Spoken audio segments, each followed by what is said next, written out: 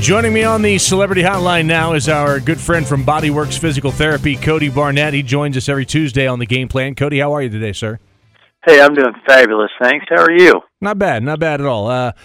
Got a call from one of our loyal listeners during the break. He said, "Hey, when you talk to that Bodyworks guy, ask him about this." And he said, he's got cramping that happens in his legs a lot, and he said, "I know I'm supposed to be hydrated." He said, "But is there something I can drink better than something else that might make me get rid of these cramps a little bit more quickly or keep them away a little bit longer?" Do you have any insight for our friend?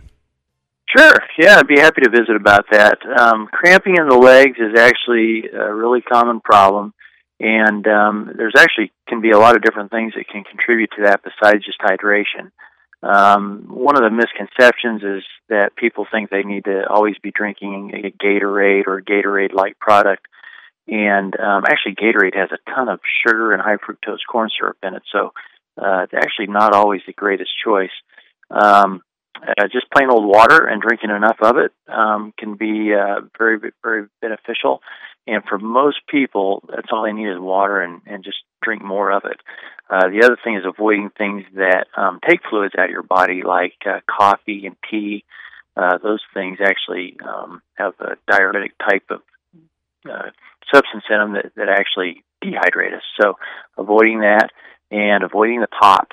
Pop is something that definitely will aggravate that as well.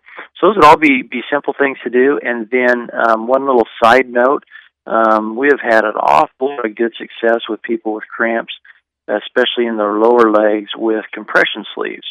And either wearing those during activity or even wearing them to bed at night really seems to help. And then the other thing that's really helpful is just real simply stretching out your calves or doing a little self-massage on your calves really helps. Those are all little simple tricks and, not very time-intensive or cost-intensive and work pretty well.